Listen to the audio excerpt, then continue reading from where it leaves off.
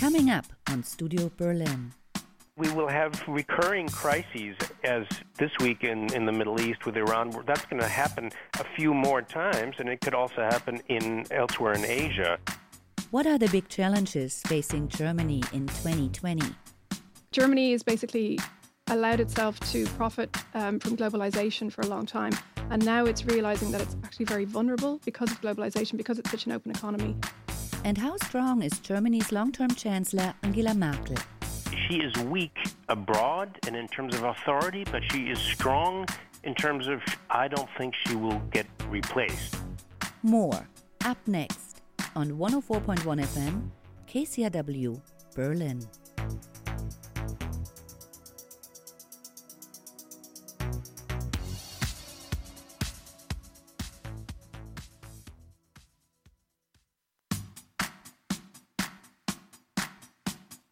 Welcome to Studio Berlin, our weekly current affairs show here on KCRW Berlin. Each week we're taking a closer look at the events and issues moving us here in Germany's capital and in Europe. I'm your host, Sumi Somaskanda. Ich bin überzeugt, wir haben gute Gründe, zuversichtlich zu sein. I am convinced that we have good reason to be confident that the 20s of the 21st century can be good years. If we use our strengths, if we rely on what connects us, if we remember what we've achieved together over the past few decades. That was German Chancellor Angela Merkel in her New Year's speech. This week, we're looking at German politics with fresh eyes. 2020 lies ahead, but what does it hold for Germany, for the Chancellor, for her governing coalition, for the far right here in Germany, for Europe? We're going to talk about all of that today with Siobhan Dowling. She's an editor at the Berlin Policy Journal and a freelance journalist here in Berlin. Hello. And Andreas Kluth, writer and editor at Bloomberg Opinion. And previously, he was the editor-in-chief of Handelsblatt Global. Hello. Before we check in on the pulse of German politics, we have to talk about the big story of the start of this year. It's been a huge foreign policy development that has really rocked the German government, European governments. The U.S. airstrike that killed top Iranian military commander Qasem Soleimani, and the fallout from that, the reciprocal Iranian missile strikes on bases in Iraq housing U.S. troops, and President Trump's response. So, Siobhan, I want to start with you. What has this meant for Germany and for Europe? Well, I think Germany and the other European allies were just totally caught unawares by the attack last week. And it has shown really that Trump is somebody who's going to go his own way and is not really taking much heed of what Europe thinks on a lot of issues, including the Middle East. And afterwards, it seemed that the US was a bit annoyed with the fact that the Europeans and Germany were not cheerleading this and were actually a bit chilly in their reception. And since then, I think Germany and Europe have tried to carve out a role as being somewhat honest brokers, mediators, but really nobody is looking particularly to Europe or to Germany on this. So there's a lot of diplomatic talks, a lot of action in terms of, meetings in Brussels with various foreign ministers. There's going to be a meeting of European foreign ministers, but really everyone is looking to Washington and to Tehran to see what's happening next and not Europe. Andreas, is Germany just a bystander in this story? Yes, and it's always a bystander in almost any story all over the world, and and so is the European Union. And that's part of the problem is that the European Union is strong in trade, for example, in competition policy, in many things, but in foreign policy and, of course, military policy, it's completely a no-show on the international stage. It requires unanimity for the European Union for all foreign policy decisions, and therefore any small country, even Malta, even Hungary, can block things, and therefore China can infiltrate and prevent common positions by the EU. As a result, you have the EU, that's the other big story this week, Libya, where Turkey and Russia are carving that up the way they carved up Syria. As a result, you have individual countries of the European Union on opposite sides in the Libyan civil war and completely absent. And in Iran, it's the same thing. It's exactly as Siobhan just described it. Germany and Europe really is completely irrelevant. There have been so many calls for more unanimity and in Europe, but also for Germany to take on a bigger role. Siobhan, why do you think that has been so difficult, particularly for Germany, the powerhouse of Europe? Yes, I think Germany is obviously a powerhouse when it comes to the economy, but Germany has relied on the US for its military protection for a long time. And now with Trump sort of calling that into question, it's shown how Germany is actually quite vulnerable in these issues. And for example, it's shown that in terms of the European power dynamics, France is actually stronger because France has such a strong military. And the other issue, I suppose, is that Germany has always been a bit reluctant to lead for historical reasons. Germany seemed to take the lead in the attempts to keep Iran in the nuclear deal. But once Trump left that, it's really shown that Europe can't do much on its own without the US. And so I think it's shown that Germany is really flailing in this new world order, great power rivalry. You've got a lot of authoritarian leaders who are just doing what they want. For example, as Andreas just said, in Libya, Germany wants to take the lead role in terms of having a conference in Berlin with the different parties. But then Putin and Erdogan just decided, we're going to call a ceasefire. And it just shows you that Europe really isn't actually playing much of a role. Andreas, what do you think that tells us about the big foreign policy issues that the German government could face this year and how Germany and Europe will go about managing them? Well, I mean, it won't really manage it. But by the way, you notice that any German foreign minister, especially the current one, Heiko Maas, they like to, no matter what happens anywhere, they get in front of a microphone and call for restraint on all sides. And it's almost, you could play that soundbite no matter, again and again. They have nothing else to say. But in terms of issues coming up, I mean, it's interesting, I don't know if you want to call Brexit foreign or domestic, EU policy, but Libya is big because it also is related to potentially to migrants.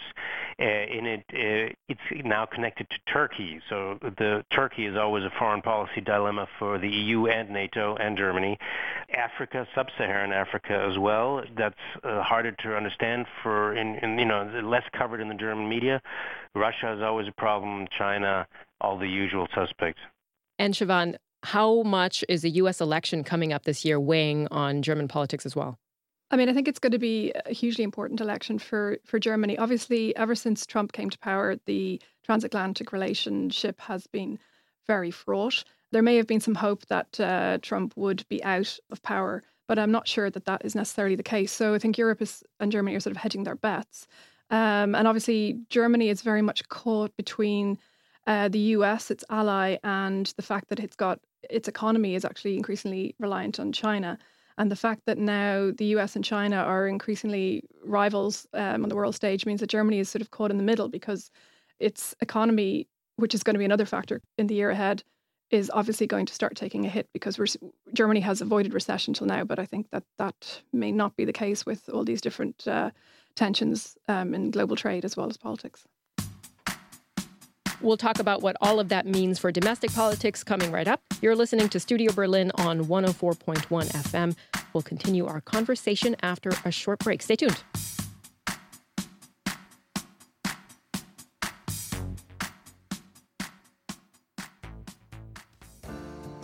Public radio programs attract educated consumers and business decision makers.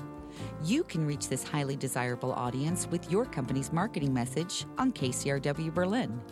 Isn't it time to make our listeners your customers? Find out how by emailing us at sponsorships@kcrwberlin.org or online at kcrwberlin.com/sponsorships. Welcome back to Studio Berlin on 104.1 FM. I'm your host, Sumi Somaskanda, and this week on Studio Berlin, we're talking about what's in store for German politics in 2020. I'm joined by Siobhan Dowling. She's an editor at the Berlin Policy Journal, and Andreas Kluth. He's a writer and editor at Bloomberg Opinion. We're taking a look now at domestic politics here in Germany in the year 2020. Andreas, how strong is Chancellor Angela Merkel right now in Germany? We keep talking about her as this lame duck leader. Is that really true? She's certainly a lame duck because she's made herself one. If you're not running again, you're by definition a lame duck. She is weak abroad and in terms of authority, but she is strong in terms of I don't think she will get replaced, and I think she will serve out her term. The SPD sort of missed its last chance to have a genuine question mark over that. And she's, by the way, still very popular among Germans. So she is strong in the sense of she'll stay in power. That's more than a lot of other world leaders can say, but unfortunately not strong in using that power to do anything useful. The SPD, the Social Democrats, Merkel's junior coalition partner, and Siobhan, there's been the big question towards the end of last year as well, but it seems like the internal question for this coalition government, will it last? Will the Social Democrats and Angela Merkel's Conservatives stick it out together until the end of her term in 2021? The new leaders of the SPD, Esken and Boyans, are a pretty bland duo. They were voted in by the SPD membership on the basis that they would leave the coalition if the CDU did not make concessions. But they haven't really laid out too much what those concessions might be. And the CDU has said that it won't make any more concessions, that it has already a coalition pact and that it's sticking to that. There has to be, I think, a really big scandal or an issue where the SPD just says, no, we cannot support this at all for them to leave power. And obviously the SPD is seeing its vote declining. It's now, in the latest polls, hovering around 15%. So if they do go to the polls, obviously they're going to probably be annihilated. So that is obviously, just if you're an SPD politician, you're going to see your job go.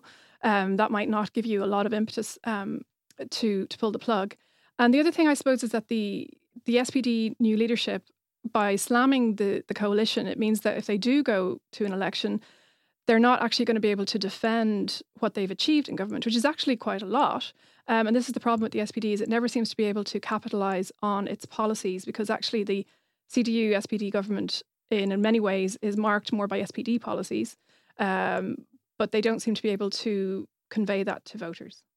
Andres, what's your take on that? Siobhan touched upon the fact that the Social Democrats would not fare very well if there were an election right now. What about Angela Merkel and her Conservatives? Do they stand to gain or to lose if there were to be new elections, if this government were to fall apart? They will lose relative to their result last time in the last election, but they'll still win in that they'll still come first past the post. They'll be able to form a government, and they will simply switch coalition partners, and they'll do what the big winners will be in terms of the big gainers will be the Green Party.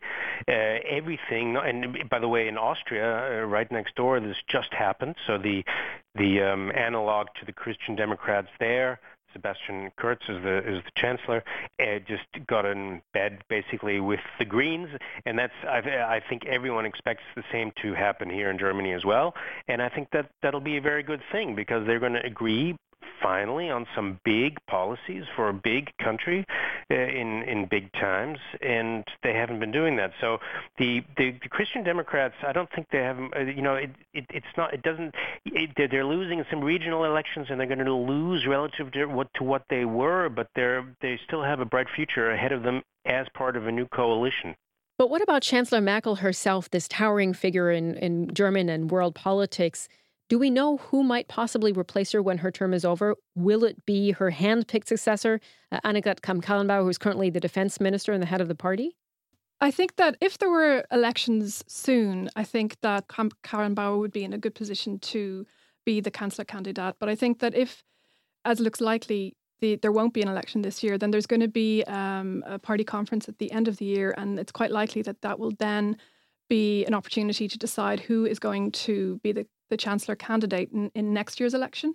And if that happens, then I don't think by the current polls that she will actually be the choice, because she's not particularly popular either in the party or with the general public.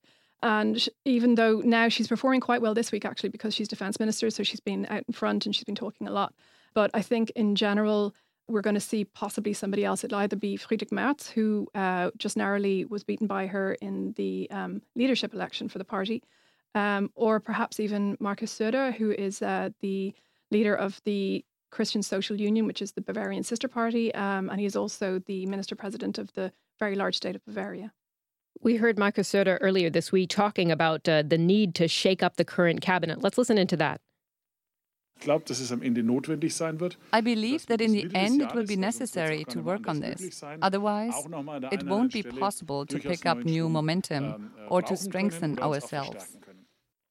So, Andreas, Markus Söder is a figure, the Siobhan who's just mentioning Markus Söder is the minister-president of Bavaria, the head of the Christian Social Union, not someone who's known on an international stage, but is he positioning himself to possibly be the next chancellor candidate?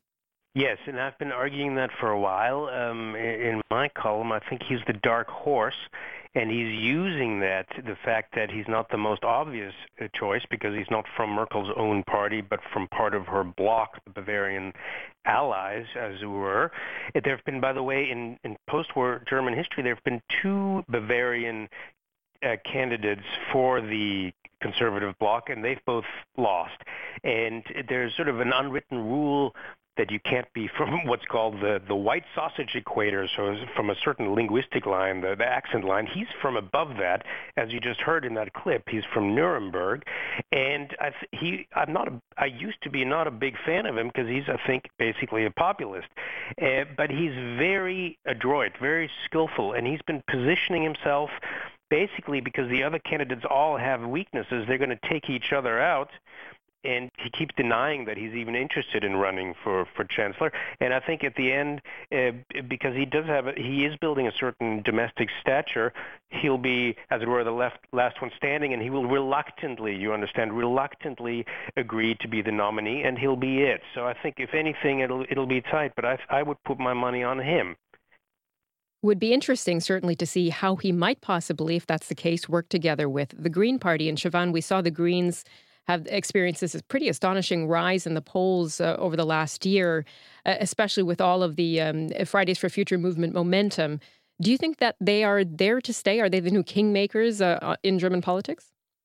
Yes, they have seen a great rise in popularity, I think not just because of Fridays for Future, although that is one element. I think it's also because they're not really tainted by having been in government. The last time they were in government was 2005 when they were in coalition with the SPD. They also have managed to elect two new quite charismatic leaders who are sort of proving quite popular. And they're also trying to move beyond just the issue of climate and also talking about more investment, about maybe abandoning this fixation with balancing the books in Germany and actually thinking about investing in infrastructure, in digitalization, things like that. And also with Söder, it could work because he's sort of trying to paint himself as a bit more green as well. And he was quite populist and anti-immigrant a few years ago, but he's toned that down quite a lot. So he might be preparing himself to be more palatable to the Greens. And Andreas, what do you think we might see in the year ahead from the far-right Alternative for Germany, the AfD? Do you think this party has stagnated, or could they continue to gain ground, particularly in the former East? I think they have stagnated. In fact, recent polling from all of last year's regional elections, where they always gained, and the headline is always AfD is stronger because it's usually stronger than in the last election. But remember, they were only founded in 2013. So, but in fact, if you look at absolute numbers of voters and you include non-voters, they have now actually stagnated for over a year. It's really the Greens that have risen, and I think the Greens have risen in part because of the Greta Thunberg effect and the climate consciousness, but in the other part as a reaction against the Alternative for Germany, because, the Alternative for Germany is one poll. They've taken all the available people in Germany who are basically anti-immigrant, okay? And the Greens represent more than any other party, more clearly than the more open to the world party. So all the others have also drifted there as a reaction. So but the Alternative for Germany, I think they're more or less stuck they're somewhere between 13 and 15% nationally, and in the East they're usually a little bit about between 20 and 25% in certain states, and I think that's where they're going to stay. So their presence will make the mathematics of forming other coalitions harder, but they won't be in a coalition. And I think, as I said, that's what's going to transport us to a Christian Democrat and Green government. All right, we're going to whip out the crystal ball and make some predictions shortly. You're listening to Studio Berlin on 104.1 FM. We'll be back after a short break.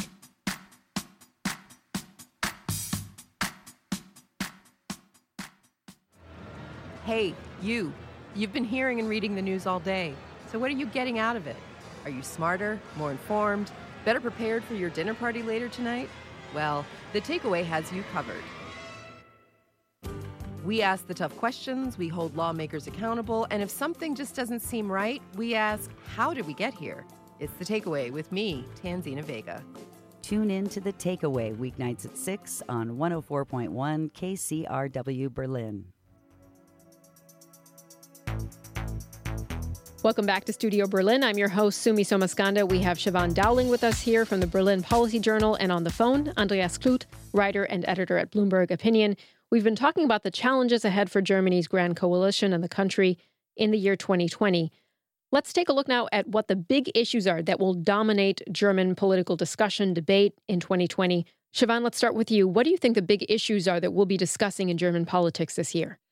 Well, I think obviously climate is still going to be a big issue, but I think increasingly the economy is going to be an issue, because what we've seen is that the fact that exports are reducing in Germany has been offset a bit by things like construction and consumer spending. Once jobs perhaps start to be affected by the industrial production going down, then that might start to have a knock-on effect. And you're also going to see more demands for spending on infrastructure to offset this. But obviously, if the economy starts to sort of flounder, then there's going to be more talk about how we spend our resources if the country is not in such a good financial position as has been for the last almost decade. Andreas, what do you think? What are the issues that are going to roil German politics this year? The issues, if you look at the German newspapers, they will be plastered every front page with U.S. political news, Trump and the many candidates, of which I should say Michael Bloomberg, the owner of my company where I'm on the editorial board, is one of them now, and that has such a huge bearing on everything. Of course, that'll be in the news, and as we now we're going to have Brexit in name, and now we need to do it in practice. We need to do a deal. That'll be all over the place, and then we will have recurring crises, as this week in the Middle East with Iran. That's going to happen a few more times, and it could also happen elsewhere in Asia. I don't expect the migrant crisis to explode again, but you never know. Erdogan in Turkey could do that. So these outside factors, and then, as Siobhan said, the economy is an interesting one, especially if something again happens in the Eurozone. And I don't mean another Euro crisis necessarily, but what happens if Germany slows down to the debate where essentially the whole world in Europe and beyond has been for so long calling on Germany to do the opposite economically of everything it's doing, and that could paint Germany in quite an uncomfortable corner. Give us an idea of what you think the big dark horse issue will be this year coming ahead, one that maybe we're not thinking about. What's your surprise prediction for 2020? Sumi, thank you for that question, which any pundit loves, because you're asking me to predict what no one knows will happen. There's just always going to be a shock surprise, and I hope it's not an accidental slide into war. Usually these questions are best answered by going way back. And for example, if you go to June 1914, everyone was predicting endless peace, and if there was war, it was going to be over in 2 weeks. And then somebody got shot, an archduke, and it all went quite another way. And there are lots of situations today in the Middle East, between India and Pakistan and the South China Sea and elsewhere, and with a lot of erratic, mercurial actors, including the President of the United States, where things could really very quickly go awfully wrong, and then that'll be the only thing we'll be talking about in 2020.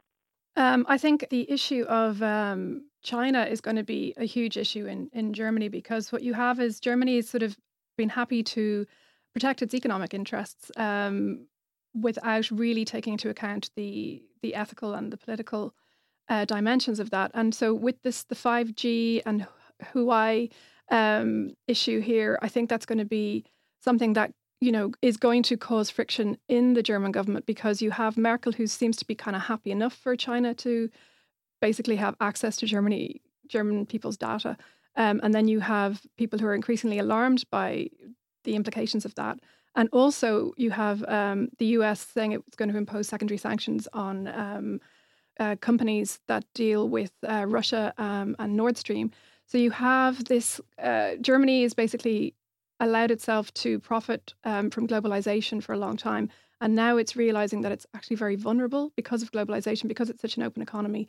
And it's going to actually have to make some hard choices about whether it wants to pursue its interests in terms of the economy, or whether it's actually going to be a geopolitical power.